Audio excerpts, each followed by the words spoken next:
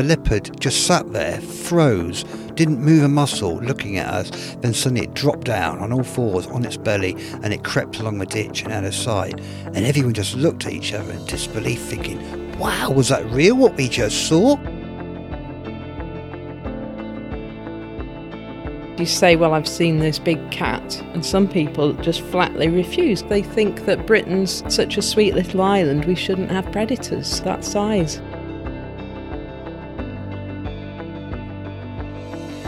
I heard this growl behind me, nothing like a dog's growl, and just like anything else in life, you're sat on your own there. I don't care who you are, how brave you are, something like that will put the shivers up your spine.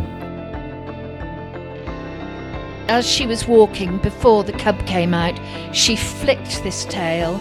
She literally flicked it in the air. And I simply could not believe what I was seeing. It was the most extraordinary feeling. It threw its head back, he said, and it made this sort of round. But when you actually realise that there are big cats living in Britain, it changes everything. Welcome to Big Cat Conversations. We speak directly to people who've encountered one of Britain's big cats. We also discuss the bigger picture.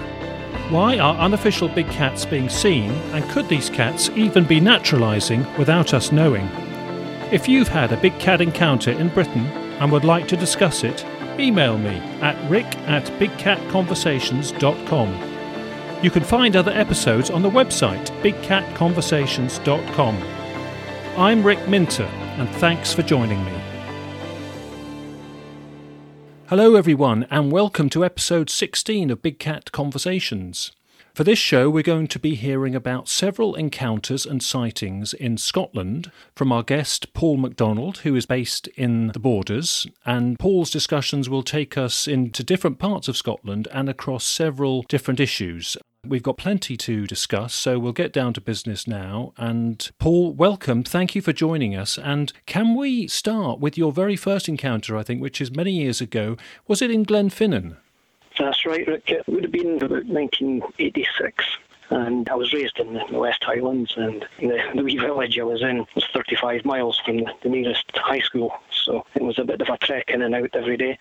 I used to get the bus and then the train, and then walk in the last bit. And so on that daily train journey, myself and my friends would keep an eye out for deer that you often saw, and any other wildlife. And we were going across the Glenfinnan viaduct. The train was travelling from west to east, and we were almost at the extremity of the eastern side of the viaduct. And there was an unmistakable shape quite close. I mean, no more than, I would say, 5 to 10 metres at very most beside the train, sauntering away as though the train had startled it, but it wasn't too bothered. It wasn't running. It was an unmistakable shape of a very large, dog-sized big cat, dark brown in colour. How many people saw it? I think there was only myself and my friend in that carriage at that time in the morning. We don't know if anyone else in the train saw it. We didn't ask about it at the time. We literally stopped in mid-conversation to watch this, and it was quite a close and clear view, I would say, for possibly about 5 seconds. Then the train went into the tunnel. We just looked at each other. Did you see that? Yeah, did you see that? Yeah, it wasn't a deer, was it? No, it wasn't a dog, was it? And I'm sure I've heard previous interviewees on your podcast say that when you see a big cat, especially close, it's unmistakable. You know exactly what it is. And having a second person for verification and discussion and to swap notes is very helpful, isn't it? Yes. Paul, is that the Harry Potter? Is that the viaduct on the train that's in the Harry Potter film? Yeah? It's now more famous locally, or on the tourist trail at least, as the Harry Potter Bridge and the Harry Potter train. Of course, it was known as the Jacobite steam train before that. Yes, I mean, I've actually been to a Highland Games at Glenfinnan, and they have the people dressed up as Jacobites. It's really quite feisty and impressive. And I have actually done a family walk on holiday under that viaduct. It is a wonderful area, and you get the steam train now going on. It's full of Japanese and American and British tourists. It's quite a scene, but quite an iconic place, of course, now. It is full of history, and it's about 20 miles from the nearest urban environment, you could say, Fort William. So it is quite, it's certainly out in the sticks. At that time, Paul, you hadn't had any thoughts about big cats in your lifetime, is that right? No, before that was certainly my first sighting. And of course I started asking about after that. I would ask any gamekeeper that I met and a lot of the farmers. And of course the stories just started coming out in the local area. Yeah. Just quickly back to that one that you saw. If you had to nail it to a specific species, what would it be? And could you give us a bit more description on it? I would class it as a curious one. A puma possibly, but one detail about it I remember was long tail, the size of the body and so on. Your eyes are trying to take in as much detail as possible. But I remember thinking that it seemed to have longish hair. Mm-hmm. You know, longer than you might expect on a mountain lion or such. Not a winter coat, perhaps? Possibly, yeah, possibly. Possibly just that. But it appeared to be quite a middle to dark brown colour at the time, and we saw it quite clearly against the lighter long highland grass that you get up there. So it stood out in contrast quite well. It certainly wasn't black, but that's mid to dark brown. Okay. Yeah, well, it's interesting that some of them don't tick a specific box. That's an important discipline for us, isn't it, to stop always wanting to categorise them as a black leopard or a puma or a lynx. Was anything particularly characteristic? You said long hair. Any other characteristics stand out? Nothing other than that. It was walking with a very characteristic big cat gait with his head down, and like I say, it was sort of at a light pace, you could say, moving away from the train. It wasn't the hind quarters we were seeing. We were getting almost a side-on view of it going from our right to left in directions. So it's moving in the opposite direction of the train. And the scale, if you had to compare it to a Labrador, a German Shepherd or whatever? We both agreed it was Alsatian type size. That alerted you to the concept and prospect of big cats being around, and you became attuned to them. And I guess the skeptics are now going to say, oh, this guy, is now going through his life looking for more big cats and finding them. So we carry on with that background. So we are going to hear more sightings, aren't we? So Well, I certainly was actively asking, landowners and gamekeepers and farmers, and the stories started to come out when you ask. Turned out there'd been sightings either side of Loch Shiel, in the Arisaig area, Fort William area, for quite a wide spread around the Lochaber area in general. The Lochaber area is, you could say, about halfway up the West Highlands, just south of Skye on the coast. So around that area, the stories just started to come out. Yeah. And what was all this telling you? Were they mainly Black Panther types and Puma types that you were getting? Yeah, quite a lot of sightings of large black cats, and there still are, of course, up there. There's been large black cats sighted quite recently a few times in Fort William, almost encroaching into the urban areas of Fort William, which is interesting. Did you find it tricky to sometimes ferret out a response from people? I mean, that's often the case, that people are a bit guarded about releasing information. I didn't find it too difficult. I found folk were generally quite open about it. If they'd seen something, if they knew it was a big cat, they would just tell you. It was either a yes or no from anyone else. Fair enough, yeah. So we move on to Edinburgh, don't we, next, with the next full-on encounter that you experienced. Is that right? Yeah, Edinburgh's probably the closest encounter I would ever wish on anyone, really. And this was backed up by two friends at the time, and would have been about 10 years later, been about 1996. I found a great interest in fencing at the time. Never had the chance to do that in the Highlands, and started the university fencing club. And so it was with two friends involved in the fencing club that we decided, as you do as a student, that it'd be a great idea to go fencing up a hill at midnight, have a bit of swashbuckling adventure. Brilliant. These days you'd put it on social media to prove the point as well. Yes. Day before iPhones and probably early days of mobile phones as well. Yeah. But yes, we were over up a hill called Arthur's Seat, which is right on the edge of Edinburgh. You could say it's almost in the middle of the town. It's kind of on the outskirts of the centre of Edinburgh. Another iconic place, Paul. Very much so, yeah. It's a beautiful spot. You can walk up there and look right over the River Forth and the city itself, and you don't feel as though you're in the city. It's a beautiful spot. We decided to go up and do a bit of sabre fencing at the old ruined chapel for greater dramatic effect, I suppose. Yeah, wow. And it was a moonlit night, I remember. I'm not making this up for added drama. It was just as it was. And we were there possibly, time-wise, probably about 10, 15 minutes, something like that. We were taking it in turns between three of us to fence with fencing sabres back and forward right beside the ruins. I remember my girlfriend at the time was sitting with her facing in towards us and towards the walls of the chapel and where we were fencing.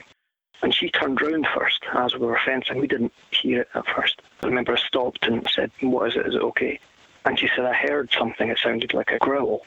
And so, of course, all our minds first imagine that there's a dog walker out, and there's a dog. Then we all heard it again, and of course, the distinctive growl of a large cat is remarkably different and gives you a very sort of guttural feeling as well, I think, when you hear it close. And we stopped what we were doing at the time, and we started to pack. And as I was packing, my friend and girlfriend saw it first, and they kind of let out something in exclamation.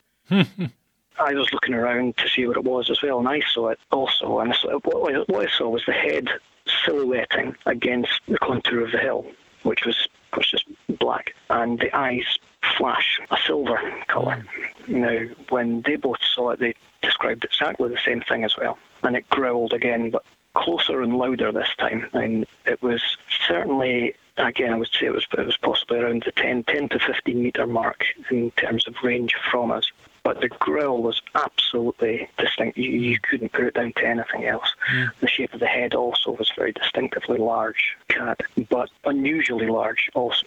It looked larger than you would imagine a big cat head to be, which frankly scared us all. And we bolted off that hill.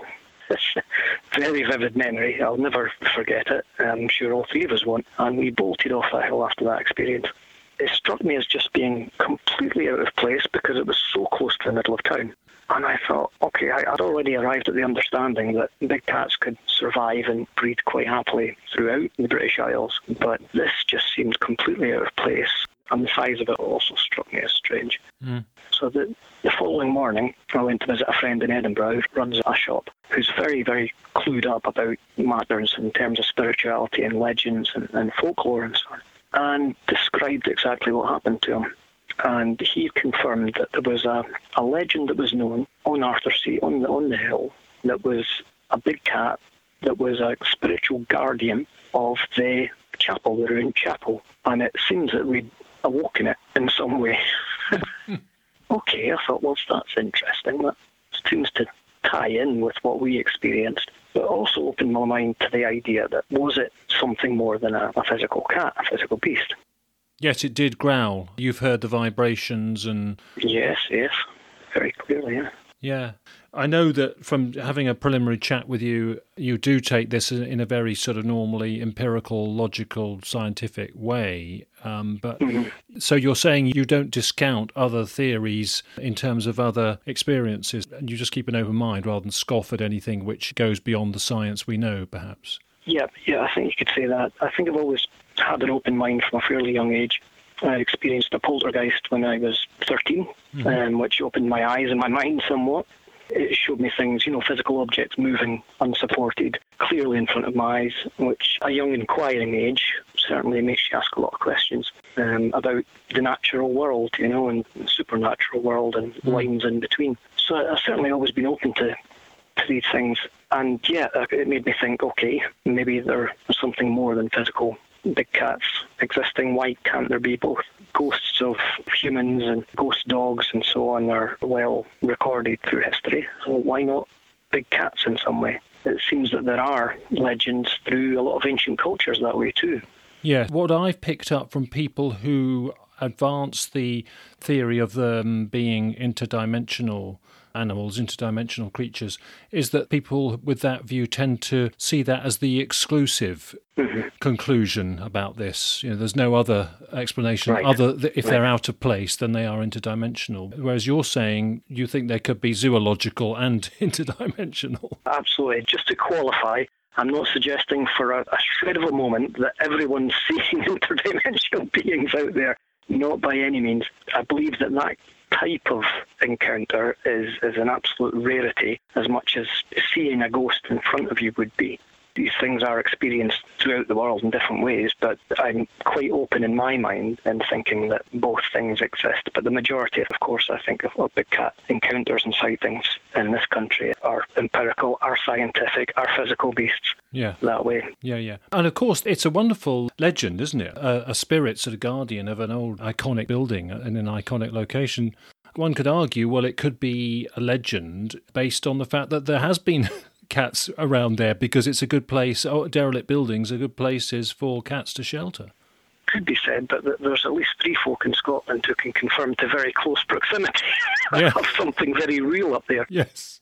The idea that it's a spiritual guardian as well, I found fascinating because in researching the idea of big cats and their place in ancient cultures, of course, you do see these stories come up, and worldwide too, in geographic areas where you've had big cats for thousands of years. Then the mythology, if you want to call it that, also goes with that in the culture with big cats, that they are connected to the underworld, they're connected with transformation.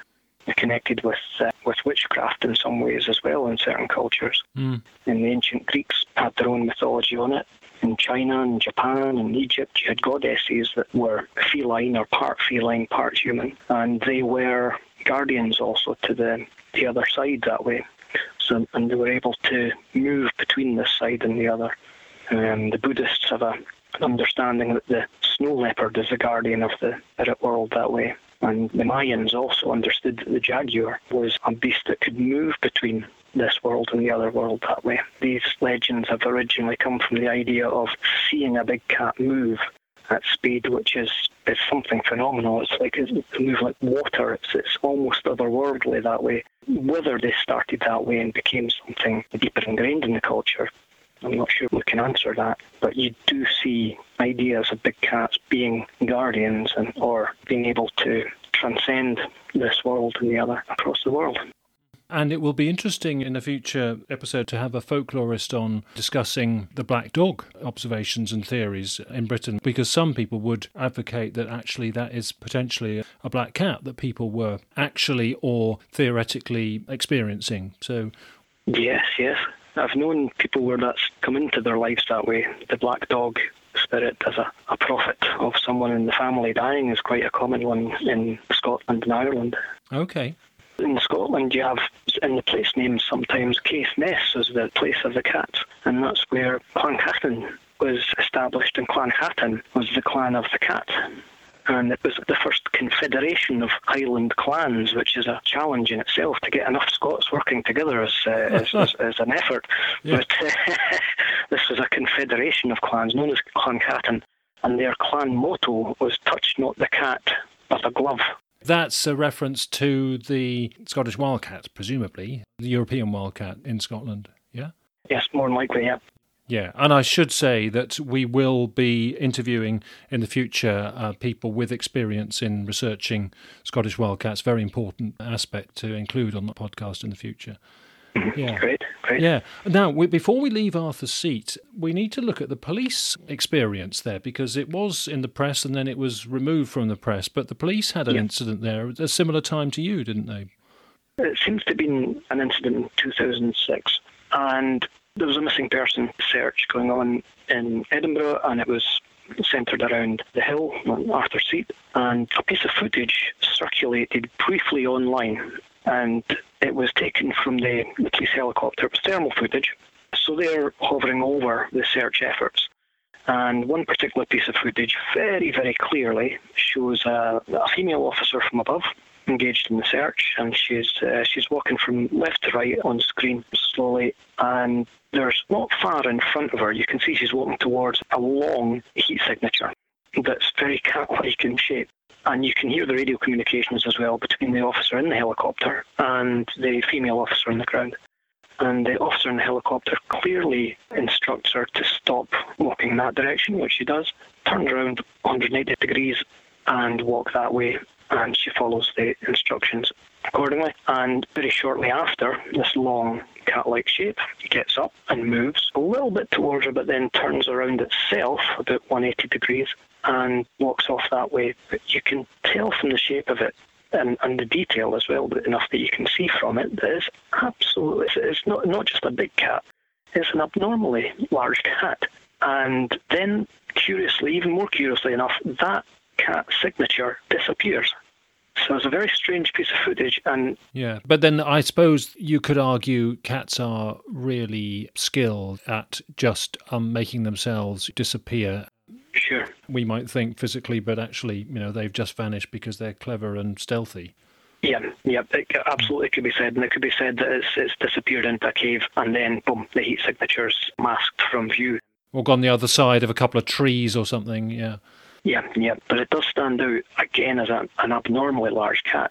Yeah, and you get the dialogue, the police dialogue sort of confirms all this, doesn't it? I remember at the time. I raised this recently on the cat forum on Facebook, and a couple of other folk came out the woodwork to say, yes, I saw it as well, and I saw it as well. So it's definitely been seen and heard, and apparently it was uploaded by a member of the aircrew on Live Leaks, and it was very shortly removed after that. So there's no trace of it online today, and unfortunately the official police line is that the footage never existed. I have to say, I thought it got mentioned in the press somewhere, so maybe there are some press reports. It did. The story did. In fact, one of the officers in the helicopter was advised by superiors to actually speak to the media about it in 2015. But he refers to the incident taking place, or the media refers to the incident taking place in 2012, whereas it appears to have actually happened in 2006. Well, thanks for that, Paul. I know we've got tons more to chat through, so we better get motoring on to something else. Now, could we talk about the suspicious carcasses that you've been involved in investigating with somebody else? I mean, I know you want to keep the location vague, and I think that's quite right and proper, but that's live at the moment, isn't it, that one? Yeah, it certainly is. This is regarding local sightings here in the Scottish borders. I can say it's Peeblesshire area, and this was following off the back of a sighting in just last October, where a local was driving along one of the back roads and clearly in front of his car saw a large black cat, described it, size, shape, and it was on a road that had fields on the right-hand side of the driver and forest on the left. And he described it on the road, walking towards him, and it saw him, turned to the side and disappeared into the forest. Immediately after, I contacted him and he was happy to meet up and show me exactly where he'd seen it. Took me to the spot and we walked to exactly where he saw the cat, because he recognised it was beside one prominent tree to the side of the road. And there was a very clear run into the forest. So we ventured in and I turned left, and within a short distance, maybe 5 metres or so, there was skeletal remains of a roe deer. Fairly fresh, in that the bones were still white and there was still signs of sinew, the vertebrae still attached. And then I walked in the opposite direction, found some more bones and some more, and in all I've identified at least 10 skeletal remains, not all of it fresh, most bones green, I would say. Signs of scraping on the ground also. And I ventured to the field opposite to find some prints, about 2 inch by 2 inch, so not a huge cat, but certainly big enough cat, possibly about 3 foot body size. And yes, there seems to be something going on now, so obviously set up a trail camera there and managed to identify some feral cats operating in the same area with that, but no big cat images yet. Okay, and I've asked you to check those skeletal remains for tooth pit impacts, which we could, if you find any triangle or any tooth pits really that seem to be from a large mammal, they could be investigated and checked at the Royal Agricultural University lab for their ongoing study. They'd be delighted to have more samples from different areas. You're also a metal detectorist. And I was saying to you when we were sort of doing the recce for this interview, I've only just recently heard of a report of a big cat sighting from a metal detectorist, and it's a type of activity when people loiter in the countryside for a long time in their activities, whether it's work or pleasure, they've got a chance of seeing a big cat. And metal detectorists would often be quite quiet, I'd imagine, with their headphones on and things. And you were saying you have heard of one. Yep, I heard of a couple to date, but one made its way quite recently, about 2-3 months ago, onto one of the metal detecting sites, and somebody said they were out by themselves one day, open field, as detectors often are, and they were down digging and caught something at the corner of the eye. Looked up and, large black cat, but a large black cat down in something of a crouch position and making its way directly towards them across an open field. So it was a bit of an alarming encounter for them. They realised the danger. Basically, they made some noise and smacked the spade on the ground to make enough noise and size that it scared it off. Yeah, wow. That was a complete surprise, and it was a large Black Panther type cat. Yeah, they described it as Panthera-sized black cat. Yeah, before we go on to the documenting of historical reports, just tell us quickly about your main job in life. It's going to be fascinating for people to hear about, I think. I run a wee armoury based in Edinburgh, and I make custom swords and knives, and also teach traditional swordsmanship, European martial arts as well. That presumably makes you interested in detail and precision. So that's why you're interested in data, is it? Is there a link to what's coming next about documenting, logging stuff very carefully? Yeah, I'm always engaged in historical research, and my aim for making arms is to make historically accurate arms, and the only way you can do that is to study the originals very closely. With that, you're also gaining an understanding of the historical context, the martial historical context of the weapons, where they developed from, where they maybe developed into something else, and it gives you a broader understanding of the subject in the end. But what you always find with history is detail is important, and so you're constantly analysing for detail with physical objects as much as the historical accounts. Your work is sometimes bought and procured by film sets and wealthy people for heirlooms and that sort of thing, all manner of commissions, is it? Yeah, there's a bit of a mixed market. The swords are pretty much all custom work, mostly all individual pieces, making for exactly heirlooms, and people wanting very specific historical reproductions, occasionally for museums and the occasional TV production, and do quite a range of knives and the military side as well for military personnel and military collectors too. Wonderful. We'll put a link to your website. You've got examples on your website. Yes, I do. That's kind of you, thanks. Okay, so on episode 16 on the website of Big Cat Conversations, we'll put a link to that. You've been at this for many, many years in your life in terms of big cat encounters and ferreting them out and following up and talking to witnesses. And you've logged quite a lot and you're interested in what that historical trend can show. Is that right? Yeah, that's right. But it's only quite recently, 2019 there, that I've had the opportunity to engage a bit more hands-on with the local environment. I'm sure you know it's endlessly fascinating. Yeah, there are some people I know who are not so interested in past sightings, but I feel they can tell you a lot. I mean, it's helpful if they do build upon more recent sightings because you're thinking, hang on, what's going on here? Especially if these people don't know of each other's reports. You've just got this trend information of independent witness reports and you've got to weigh how credible they are. But yeah, I mean, tell us more. You do feel that historical trend information is valuable? Yeah, absolutely. Historical sightings are very important because these are the sightings that are confirming that it's not just a recent phenomena and that big cats are quite happily over generations and many generations surviving and breeding quite happily. And that's the more important sightings in that respect, I feel. And my first sighting was around 1986, and when I started asking about the area, then people are saying, oh yeah, there's been one round here for years and so on. So, you know, it makes you wonder how far back these animals have been around and, you know, how well naturalised they actually are. Yeah. We'll talk about naturalisation in a minute. I'm always interested, especially if we get them earlier than 1970s, the mid-1970s, when it's assumed that there was a key source situation with an event from the Dangerous Wild Animals Act, which led to releases. But as people have heard me say on the podcast, the wartime would have been episodes of releases because of the difficulty of supplying meat to these animals. But also, if it was a rag bag of reports of all kinds of different colours and shapes and sizes of cats, then that wouldn't be so compelling. But when you're getting the same kinds of descriptions, same colours as well, although you often get different colours, blacks and browns in the same area as well anyway. But again, it does help, I think, build the case, doesn't it, that they seem to be naturalising. It does. And following on the most recent sighting here in the Borders, I started to compile and collate all the local stories as far as possible. And there's at least 30 sightings, I think, that are on that at the moment. And hopefully I'll soon have access to some more research that's been done before I move to the Borders by another local fellow who's unfortunately passed away now.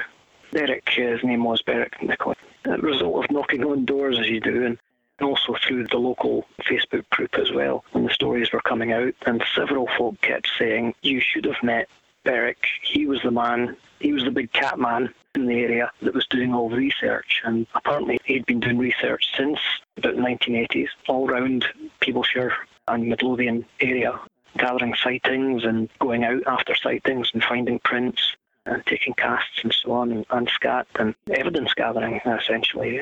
Very good, because there's many people around the country like him. It had many equivalents, and it's nice to mention somebody like that. But you were telling me, Paul, that he actually himself never had a sighting. Is that right? Yes, been told by his family, yes. And I think was always out there looking for one as well, you know. Yeah, because it's often an encounter, a personal encounter, which actually feeds that motivation, isn't it? So very interesting that he was obviously highly motivated and highly dedicated to it, even though he'd not had personal experience. Yeah. But yeah, exactly. Yeah, and often, and presumably, he won a lot of people's trust. If he was getting information, you can only do that when you get people's trust and people see you as credible. Yeah, it must have done, and clearly known a lot of the farmers and so on around here, which, as I'm actively metal detecting around this area also, you have to naturally engage with a lot of landowners and farmers that way too. So it's usually something I'll throw into the conversation and ask them, have you ever seen or heard of any big cat sightings around the area? And of course, whenever you ask, the stories are there, the stories will come out. Yeah. And the stories seem to span at least 40 years from my own research around here. Yeah. That's including cats being hit by vehicles. One skull of a big cat, at least, I know has been found in a forest nearby. Yeah, it's a bit more than just the odd sighting, it seems. And what are the reports? Are they standard black panther types and puma types, or...? Yeah, invariably around here they do all seem to be large black cats, and all reporting Panthera-sized cat, sometimes seen leaping up considerable distances. A couple of sightings often seen up trees also as well. Okay, yeah. Very interesting, because the Borders itself, nationally, UK-wide, does not have much of a profile on big cat sightings. It seems to sneak under the radar. So it's great to see that you're taking on the baton from his work and you're settling there and getting onto that grapevine and seeing where it leads. It's fascinating to have the opportunity to engage hands-on with sightings and with an area where you know the sightings have been, and an area of concentration of sightings. It's quite exciting. I've maybe carried on the constant hope and expectation from Derek that way, I would hope, for my own black cat sighting around here one day. Yeah, yeah. Do you meet resistance? Do you think there's some people who think, yeah, this is awkward, I wish this guy wouldn't poke his nose in on this kind of subject? That has been raised, I would say, on the local Facebook page after the October sighting. And some people said, oh, you should just leave them alone and not mention anything about it. Yeah. And it was out of concern for protection, that if you put the word out too much, then there's going to be farmers, landowners, gamekeepers, perhaps, that might just want to go hunting them. So I find that some of those people are the very people who like to keep it quiet for other reasons, and we shouldn't think that they naturally are inclined to want to take the gun to them. There's all sorts of people's attitudes, and people don't fall into easy categories, I find, actually. Yeah, but I would say in the whole that those attitudes towards them were actually, they were for the preservation of the cat. They weren't naysayers or disbelievers that way. Yeah, sure. I mean, some people, I think, just don't want it investigated or the investigation to be sort of very public because they just don't want a fuss and they don't want an attention on the area, on a difficult subject, full stop, regardless of an attitude to protecting the cats. Yeah, you have to do that. Well, we're now going to hear about an experience of yours in Canada. And you're going to make me eat my words because in episode 11, we heard from Gareth, who was a witness in Gateshead near where he lives, and before that he'd seen one in Florida, puma in Florida, and I said at the time that I guessed he would be the only person or one of the only people who'd ever seen a big cat like a puma in its native country and in Britain. And here we are just a few episodes later, and you're going to counter that with this amazing experience in Banff in the Rocky Mountains, wasn't it, Paul? Yes, it was. Yeah, this was in Banff in Canada, on the West Highlands of Canada, you could say, where they have significantly higher hills than we do. And this was over late December, early January, going into 2010, I believe. And so, being winter, it was a beautiful area. I'm sure at any time of the year, but at winter, it's incredible. I was over there for a European martial arts and stage combat workshop, which lasted a whole week in the Arts Centre in Banff, which is situated in part of their national park. So on day one, all the participants received a brief on general conduct, but also what wildlife they could expect to encounter, because there were no fences fencing off the arts centre that way. So deer would sometimes come down in the morning, that sort of thing. They generally knew where the large bears were, but we weren't in any danger at that time. But they did mention that mountain lions roamed and were sometimes known in the vicinity. And they even referenced that a few years previously somebody had been killed, and They'd used the word murder, which made me question what the motive of the cat was. They made it quite clear that we just had to be aware. So everyone was briefed. And one of the classes I was teaching there that week was on World War II military combatives. A couple of years earlier, along with a colleague, had established a World War II living history group, and we specialised in the original training disciplines of the commandos and such. I was into the military fitness at that time as well, which during that week I got into the habit of expunging the evils of the previous night by getting up early, drinking some water and going for a run in the minus 10 or so degrees, but a dry cold, so more bearable. And I would do this in my denim World War II uniform as well, just for a bit of authenticity. Every morning I was doing this quite happily, and I would run maybe about 1.5 miles down to the local high street and then back again in the snow. Absolutely beautiful experience in the morning and freshening me up for the day. I'd done this for, I think, 4 mornings running, and running back this particular morning, it was still low light levels early morning, and I'm running uphill. And on the left side of the path, there's the forest. On the right side, there's 1 or 2 small houses, and one of the houses has a porch light on that's spilling light across the road in front of me.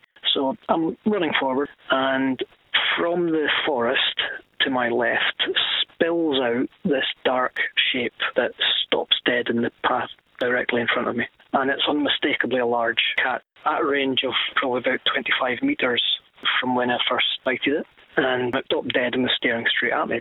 I didn't stop running, though, and that was very much, I think, a conscious decision, as I realised the options were either stop, either run away, or keep running towards it. And running towards it just seemed the more sensible option. Running away seemed the worst idea. Even standing still didn't seem a good idea. So I kept going towards it, and thankfully it did turn tail. I'd already drawn my Fairbairn Sykes fighting knife at my side with the idea that at least got 1 claw in a fight if it came to it. Then that would be all the advantage I could muster. I wonder if you'd have run towards it if you didn't have your knife, your dagger implement. It must have made you feel a bit more confident in doing that. Yes, but only marginally, I would say. I certainly knew on a claw ratio between us, I was certainly outnumbered. Yeah, not half. Yeah. It was only, I think, a marginal inspiration to keep going forward. I think, regardless of knife, I would have kept running forward. What was my first idea was, this is the only way I can scare that off. Yeah. By going that way. How would you describe its movement when you first saw it? Breathtaking, absolutely breathtaking in the graceful fluidity. I mean, it spilled from the forest, the shape spilled from the forest down the steep bank onto the flat road in front in absolute graceful fluidity, like water. It was breathtaking that way, the beauty of it, until the moment I realised exactly what it is.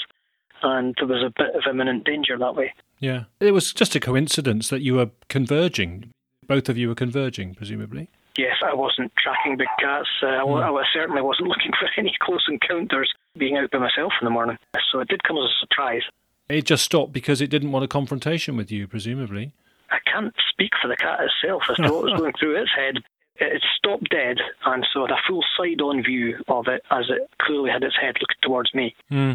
So, yeah, it clearly just caught my movement and stopped in its tracks to see what the next step was. Yeah, and it's interesting you use the word fluidity and fluid movement like a lot of witnesses do, and that's very different from a dog's movement, and a lot of witnesses in Britain do make a point of emphasising that. If they don't use the word fluid, they use words to that effect. And yeah, some dogs can be a little more graceful than others, but not quite to the level of a cat. There's a beautiful, graceful movement to cats, especially at speed. That was the first thing that really almost took my breath away. I still get excited by seeing deer or seeing a buzzard fly in the sky, and they're quite common. Yeah. It was a breathtaking moment. Yeah, I wonder if it had been spooked to be going that fast, if it wasn't obviously pursuing something, because there's got to be a reason. Normally they would just saunter and walk confidently to conserve energy, but it's running for a reason. I didn't see anything it might have been chasing. There wasn't anything else that I saw immediately around to determine why it was moving so fast. But yeah. It turned tail and was back into the forest.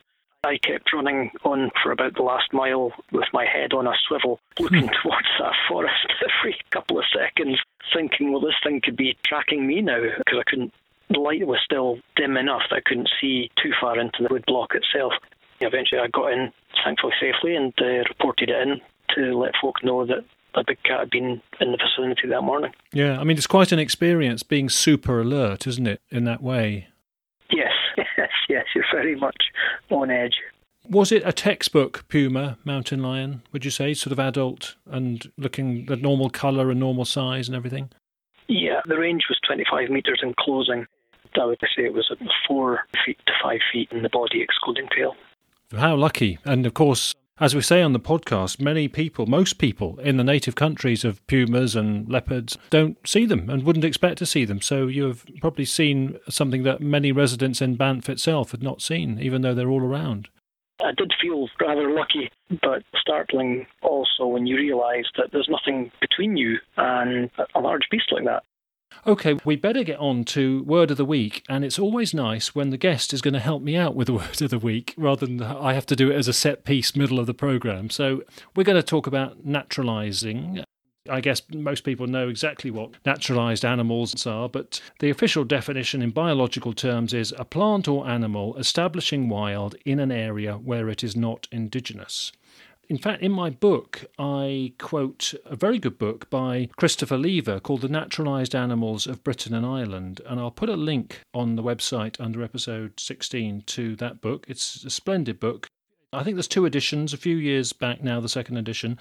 He makes the point that a naturalised animal in Britain would need suitable habitat and climate, a vacant ecological niche, an adequate relevant food supply, an absence of predators that would make it vulnerable, would make that species vulnerable. So there could be predators, but it would be used to those kinds of predators, so it wouldn't be vulnerable to them, for example.